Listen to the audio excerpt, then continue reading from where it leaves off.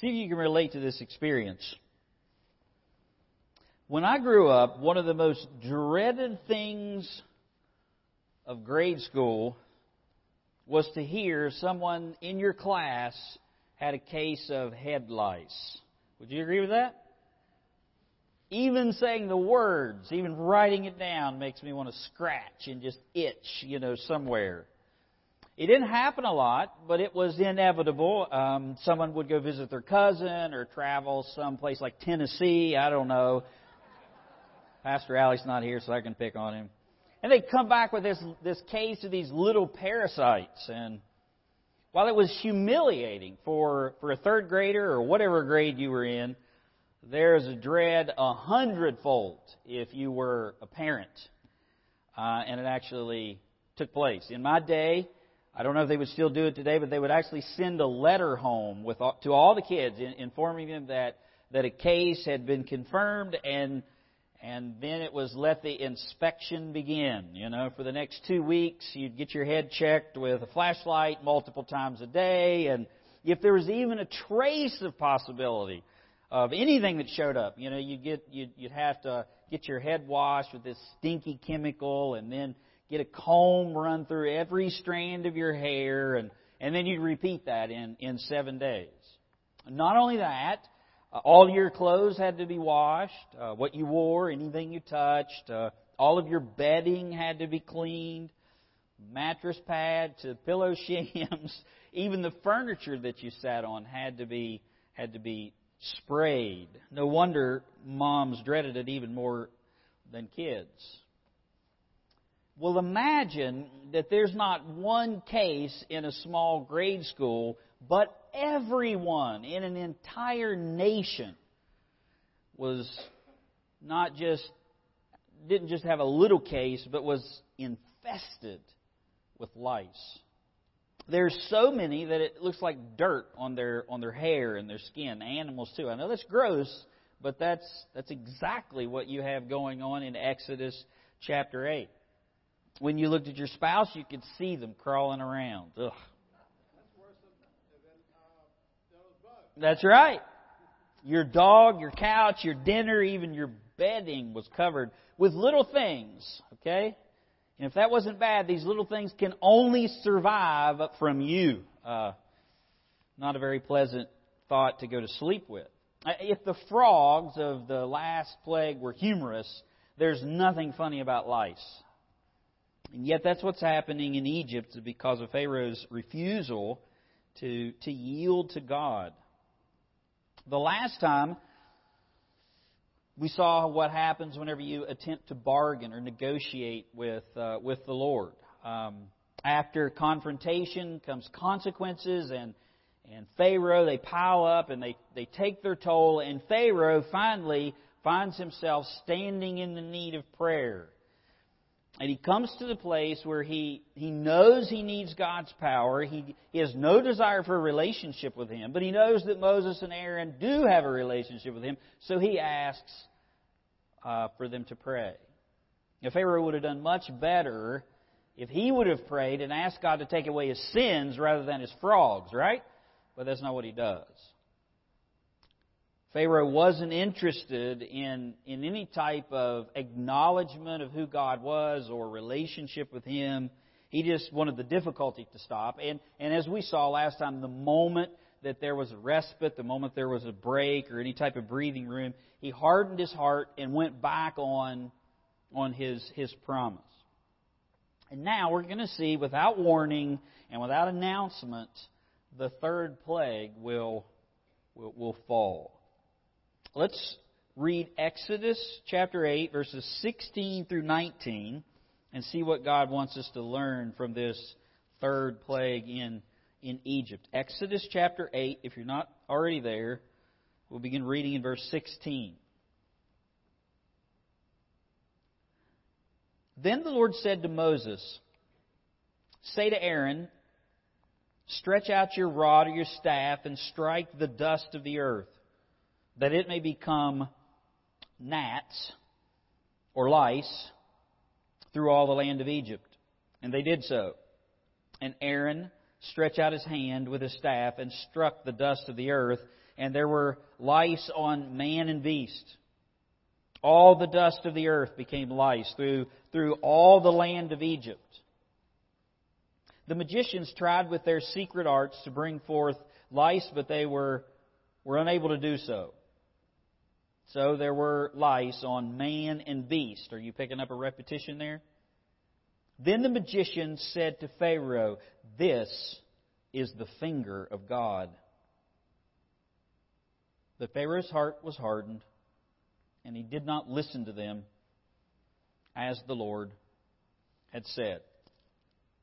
Now, one of the first things I notice whenever I come to this plague in this passage, that you probably do too, is it's very, very brief. The section is short. There are only 4 verses. There's no build-up whatsoever. There's no dialogue with Pharaoh. You remember, there's like this repetition before. God tells Moses and Aaron, this is what you do, this is what I'm going to do. Then you have that section where Moses and Aaron did exactly what God commanded. And then you have the presentation to Pharaoh, and then the plague. And there's none of that here. There's just 4 verses. There's not a lot of detail. And it's in order to draw our attention to one thing, and that's found in verse 19. It's the statement of the magicians. Look at verse 19. Then the magicians said to Pharaoh, "This is the finger of God." That's exactly what Moses wants us to get, where he wants our eyes to fall. As we read these 4 verses, this is where Moses wants us to major. That's the theme of this plague, of this passage. This plague, these acts, lead the religious leaders of Egypt to acknowledge that they are truly supernatural works. It's the handiwork of God. It's the finger of God. It's a way to describe something that God has done and acknowledge that He's the one who's done it. They use tricks in order to reproduce or to counterfeit what took place before.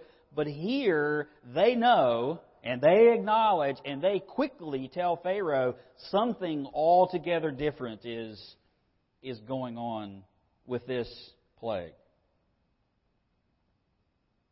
C.S. Lewis, great writer, bad theology in there in a few places, but he had a way with words.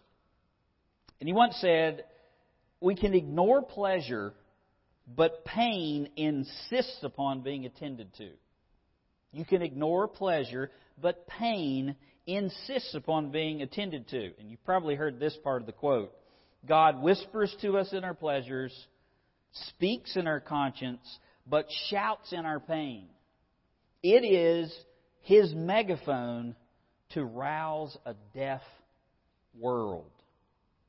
Lewis says difficulty or pain can be God's megaphone to rouse a deaf world, a world that's not listening to them, an individual that's not listening to Him. And you can see that God has more than one way to get our attention. You could probably testify to that in your own life, in your own salvation. And even when people turn a deaf ear to His words, God will declare Himself through His works.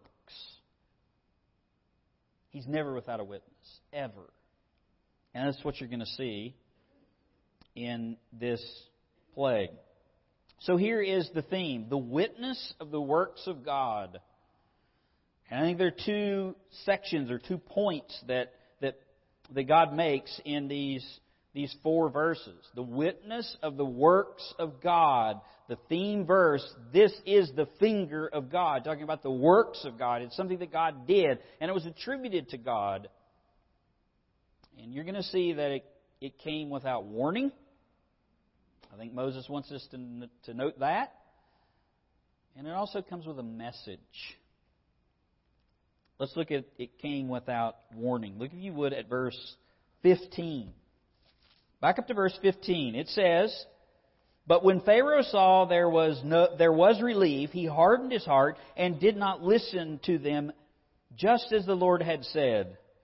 Then the Lord said to Moses, we're not to miss what's left out of the passage. There's a warning that's left out of the passage. There is typically an instruction, go to Pharaoh, tell Pharaoh this is what's going to happen if you don't do this, but that's absent.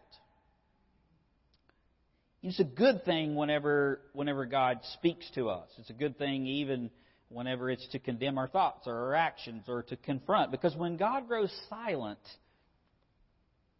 at times it means He's ceased from appealing and He's moved to action. I mean, we don't like it even as believers whenever God seems silent, right? I mean, when you pray and you read the Bible and it feels drab or dull. Now, there's all kinds of reasons for a believer why that could happen. Obviously, it could be sin. It could also be because of any number of other things. And as a Christian, you should always remember, God hasn't moved. There may be a cloud that has come and obscured your view of God, and you feel that way, but the Lord is still there. He still loves you. He's still committed to you. He's still on the throne. You're still perfect in Christ. Nothing has changed for a Christian. But we're not dealing with Christians here. We're not dealing with believers. And so here, when unbelievers refuse to hear the words of God, at times He ceases appealing and moves to acting. And there's a witness even in those words. And they can come without announcement. God simply instructs Moses here, bring a plague. Look at the extent of it in verse 16. The dust will become lice, or as some of your translations will say, gnats. And I'll explain why that is in a moment. All the dust throughout the land of Egypt became lice. You're going to find different translations calling the plague gnats. Some commentators even say mosquitoes. And the reason that they're uncertain is because of the word that's used. The word that's used in Hebrew, in modern Hebrew, means lice. It's not used in the Bible a whole lot. That's why it's translated that way. And I think that's the appropriate translation. My personal opinion, I can't be dogmatic about that. Other versions say gnats or mosquitoes because the Septuagint, the Greek version of the Old Testament, uses the Greek word specifically for gnats. That's why you have it there. The point is not what the bugs were, but the massive extent of the plague and how they wreaked havoc. Now, to me, it totally makes sense. Besides that evidence of modern Hebrew using that word for lice is just a whole lot more icky to me than gnats. I mean, gnats are bothersome, but lice are way more than bothersome. The point, though, when I pointed out to you the repetition, is the massive extent of the plague. Look at this repetition. Verse 16, stretch out your staff, strike the dust of the earth, that it may become lice throughout all the land of Egypt. And they did so. And Aaron stretched out his hand with his staff and struck the dust of the earth, and there were gnats on man and beast. All the dust of the earth became lice throughout all the land of Egypt. The magicians tried with their secret arts to bring forth lice, but they could not. So there was lice on man and beast. I mean, the repetition is there to emphasize the extent. I mean, this just means the whole land was covered with them. People were covered with them. The earth was covered with them. The animals were covered with them. When it says that every speck of dust became a bug, it just simply means that they were everywhere. Moses uses the same word, dust, in a similar way in the book of Genesis. He promised to make Abraham into a great nation, and he said, "Your descendants will be like the dust of the earth, or the sand of the sea." It just means that you'd have more offspring than you can count. The same is true with the insects here. I mean, the sheer number of them is just overwhelming. Did you know that God's Word, the Bible, is the world's best-selling book of all time? Bar none. There are more copies in print worldwide than any other book ever written. Nothing even comes close. And while that is true, and you probably have 5 copies, 10 copies, who knows how many copies of God's Word that you have. While that is true, it's the bestseller of all times, more books, more Bibles than any other book, there are still places on the planet that has no Bible in their language. According to the Joshua Project, 42.1% of the world is unreached. Unreached just simply means there's no ongoing gospel witness sufficient to evangelize them. There's no indigenous believers there. There's no church there. There's no gospel fountain there. There's no Bible there. There's nothing that would allow the gospel to, the words of God to go forth in that place. That same statistic, 42.1%, there's 4,075 unreached people groups. If you include different people groups from different countries. If you understand that there's the same people group in 2 or 3 different countries, that number goes up. Regardless, here I think is the most significant figure. That equates to over 3 billion people in the world. And as Woody would tell us, a bunch of them are in China, right? These people have no witness from God's Word, which is why we have to send people. We have to train people to take the gospel to them. While that's true of the words of God, that's not true of the works of God. You know that? There is no people group on the planet unreached by God's works. There's all kinds of them unreached by God's Word. But not a single person on the planet unreached by God's works. Every person in every country, every corner of the planet has witnessed the works of God. David says in Psalm 19 that very thing. The heavens declare the glory of God. Even the illustrations that he uses there.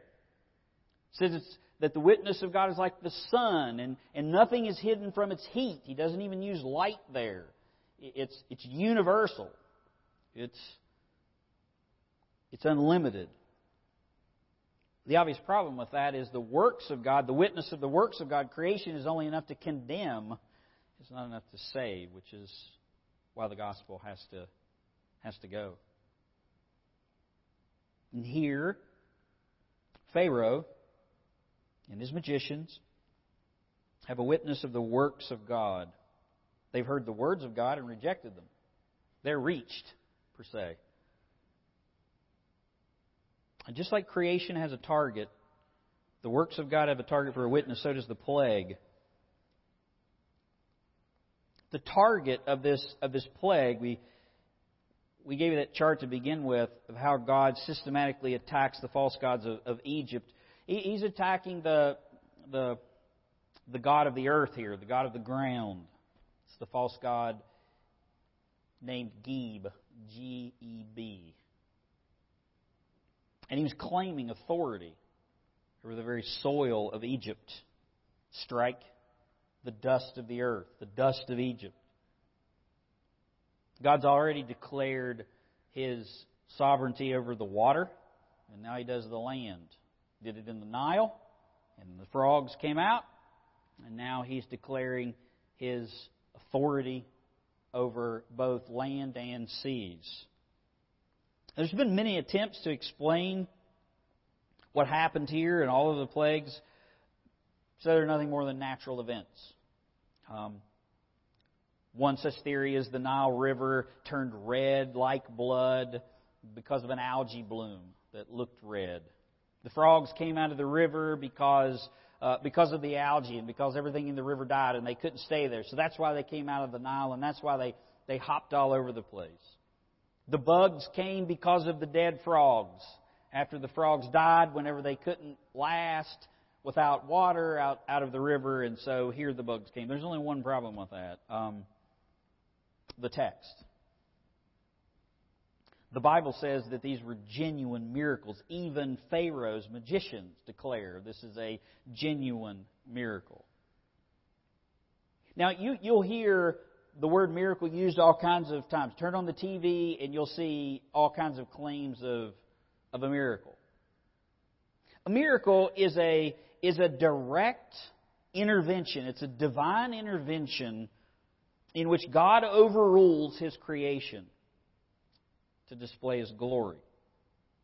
It's supernatural, meaning it's above nature. It's a specific, direct intervention by God where God overrules the natural system in order to bring Himself glory in some places, in some ways. Going back to that example of what you see on TV, there's not a whole lot of glory going to God in those situations. It's to the faith healer or whoever else is there. In fact, if these are natural events, if there's a natural explanation for what took place, it defeats the whole point. I mean, the plagues were acts to declare to Pharaoh the identity of the true God, right? I mean, if there's a natural explanation, then it proves nothing.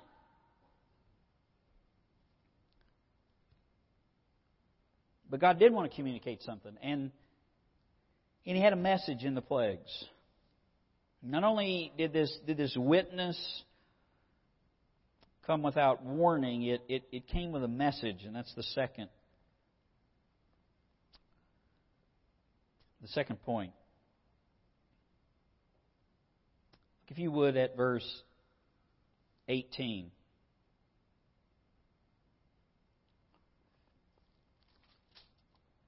The magicians tried their secret arts to bring forth gnats, but they could not. So there were lice on man and beast.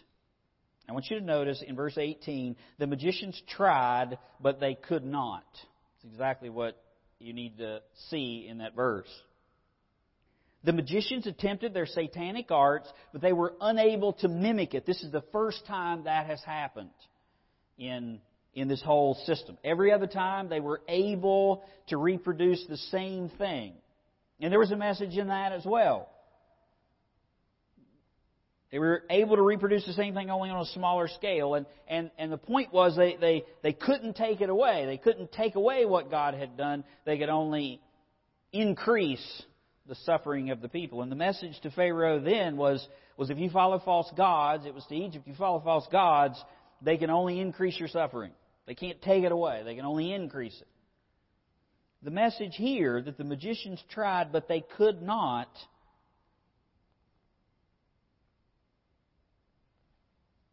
is that their gods were limited. Satan, in particular, is limited.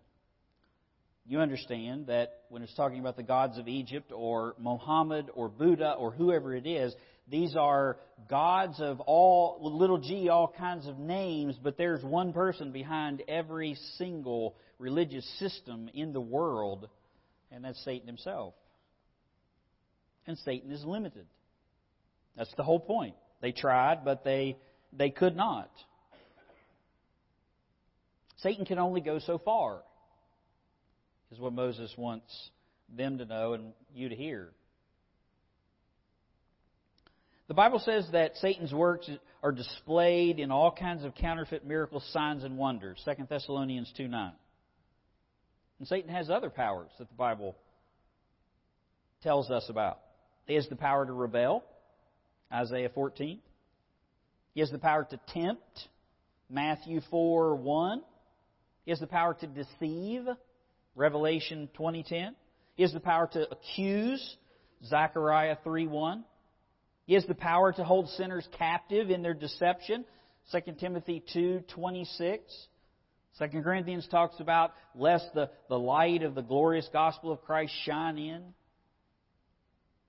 And on certain occasions, he even has the power to torment the people of God. You remember the Apostle Paul attributing his afflictions in 2 Corinthians as a thorn in the flesh. He's a worker of Satan. Job, he had a disease brought by the hand of Satan. Revelation says even imprisonment that's going to come in the last days from the world system is under Satan's influence. The Egyptian Christians that we prayed for last night, or the Coptics, who were beheaded by the Islamic terrorists, that's just not some crazy group. Those individuals are under the influence of Satan. You should be under no delusion that organized evil in the world is simply a group of crazed religious men. They're under the control or the influence of the wicked one. I mean, there's only two options. Colossians says you're either in the kingdom of darkness or you're in the kingdom of His dear Son. Jesus said you're either of your father the devil, or we say, Our Father which art in heaven. There's not multiple options out here. There's only two. And you were born as a child of wrath. God is your Creator, and you have His image, but that image is marred, and you're under condemnation. Unless the gospel comes and translates you, as Colossians says, out of the kingdom of darkness into the kingdom of His dear Son. These people are under the control of the wicked one, just like I was, just like you were before Christ, just like you are if you're not a believer. That's why educating them or creating jobs or whatever other ridiculous idea that's out there is not going to stop them in any way, because the issue is not just their ideology. The issue is their depraved heart and who they're influenced by. The Bible even describes Satan as the one who holds the power of death. Hebrews 2:14. Well, there's a meaning to it. God even gave Satan the power to betray His own Son. And the betrayal resulted in the sufferings of Christ and death on the cross. Satan is very powerful. His powers are limited. He is potent, but He's not omnipotent. Isn't that a good word? Everything He does by the sovereign permission of the Almighty. Consider all the things the Bible says He's unable to do. Are you ready? Satan cannot create, he can only destroy. He cannot redeem, he can only be damned. He cannot love, he can only hate. He cannot be humble, he can only be proud. And most of all, he was unable to keep Jesus Christ in the grave. You know, what was considered Satan's greatest victory could only bring about God's salvation of His people. That's how Satan's power is limited and God is limitless. And you should always remember that. All that Satan can do, no matter how painful or defeating it seems, in the end it only accomplishes the purposes of God. And if you're a believer, your blessing. Because while Satan is limited, God is limitless. And I think that's the second half of the message here. And the magicians discover that. Verse 18, the magicians tried, but they could not. And it's almost like this dig here to drive the point home. So there were lice on man and beast. Verse 19, then the magician said to Pharaoh, this is the finger of God. They were unable, but God is more than able. This is utterly humiliating for the magicians. I mean, this is not easy to say. You're standing before Pharaoh, who's supposed to be deity, and you're his gaggle of high priests, and you can't reproduce, and then you admit that this is something beyond your control. They were unable to produce any more bugs, and they were covered with them. There's nothing they could do about it. I mean, that's the point of, so there were gnats on man and beast. It's especially degrading for the religious leaders of Egypt because they prided themselves on physical purity. A lot of religious systems do that. If you go to Catholic Mass or something like that, you'll see the priest just decked out in all kinds of robes and hats. And anywhere you go, there's all these tapestries and things to distract you from what's really going on. They have the form of godliness, but deny the power thereof, as the Bible says. And here, the Egyptian priests prided themselves on physical purity. Before they did anything, they bathed and they shaved off all their hair. And here they can accomplish nothing, and they were defiled. And then they have to admit that this is the finger of God. And with those words, verse 19, this is the finger of God. You now have Pharaoh in the second plague, the deified ruler of Egypt, and the entire priesthood of their religious system acknowledging Yahweh's power by plague 3. But that's not enough to save him, is it? It's not enough to believe in God to be saved. James says the demons believe and do tremble. And many people believe in God without ever coming to Him for salvation. In fact, statistically, most people in America, I haven't seen the statistics around the world, most people say they believe in God. They believe in a higher power. They acknowledge the existence of a creator or an intelligent designer, or they speak about the man upstairs. And did you know if you would read the majority of your contracts in business or your insurance contract that you have for your home, your homeowners, it will say something like, this is null and void in the case of force majeure, which Jeff can correct my French accent later, but it means it's an act of God. If an act of God comes, we're not paying out. That's basically what they're saying. And it's still there. People even curse using God's name. I'll never forget that hilarious statement Jerry Falwell made when he said he knew Jesus was God because he never heard a man mash his finger and take Buddha's name in vain. Oh, Buddha! He never heard anybody do that. They always curse Jesus, right? What a horrible thing to do. Creator of the universe's name. And while they acknowledge all of that, while Pharaoh acknowledges that, the magicians acknowledge that, the one thing that they can never quite do is bring themselves to confess that Jesus is Lord. Have you ever got in a conversation with somebody about God? Use the name Jesus and watch how the conversation changes. Man, change it like that. And yet that's exactly what God requires for salvation.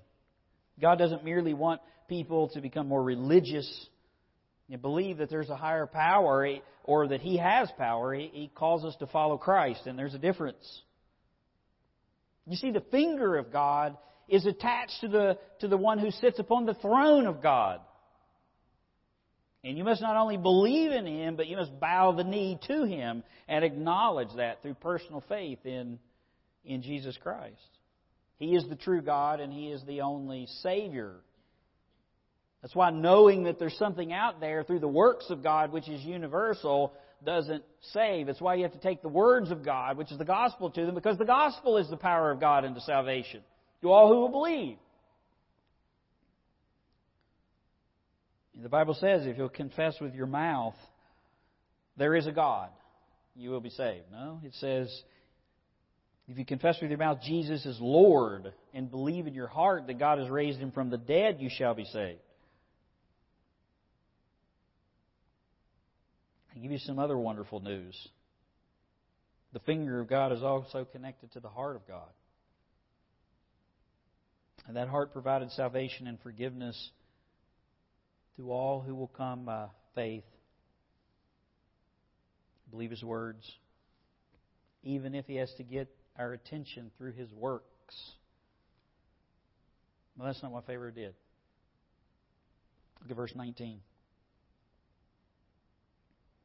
Then the magician said to Pharaoh, "This is the finger of God." But Pharaoh's heart was hardened. And don't miss this. And he did not listen to them as the Lord had said. It doesn't say he didn't listen to Moses. Listen to God. He didn't listen to them. It was his own religious advisors witnessing to him that these were the works of God. This is the finger of God. And he rejected even the testimony of the people he commissioned to advise him in spiritual matters. It's a pretty hard-hearted person. Moses gave a witness. Aaron's miracle gave a witness. The pain of the plagues gave a witness. And even the men of his own religion gave a witness. And he rejected them all, even after he was touched by the finger of God Himself.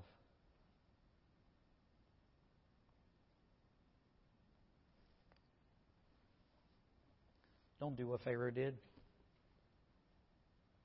Don't harden your heart.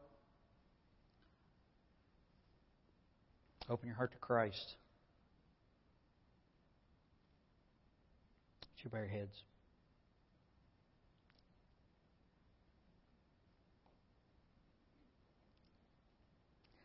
It's your time, opportunity in the service. You've heard the Word. It's your chance to respond.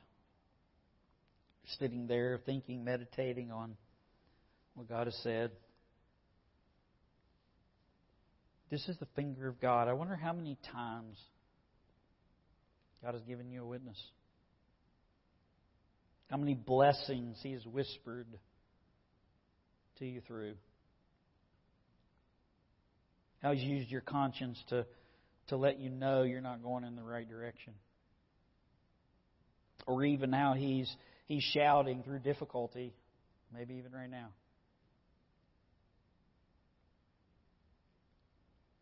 Don't turn a deaf ear. Remember, His finger is attached to His heart. He'll not cast you aside. He'll not forsake you if you come to Him. And you have two choices. You can hear His words, or you can harden your heart. The choice is before you, just as it was before Pharaoh and his magicians. Father, as we come before you, I just think about this quote from C.S. Lewis and how many times you've blessed me over and over and over. And I may give you a thanks, or it may pass right on by. I think about how many times I found myself in sin or in a bad situation. I can go back and I can pinpoint after I've done the wrong thing, my conscience telling me, being instructed by your word. And surely, Father, I pay attention to you when difficulties come. And I don't like them. But you're gracious whenever you bring them. I pray, Lord, that however you are getting the attention of all of us here, you would give us soft hearts. Your Spirit would work. Take your word. Grant faith. Work in us. We believe, help our unbelief. May we not end like Pharaoh. May we not just acknowledge your power or what you can do for us. May we acknowledge your lordship. And may your will reign on earth in our hearts as it does in heaven even now. We pray it all in Jesus' name. Amen.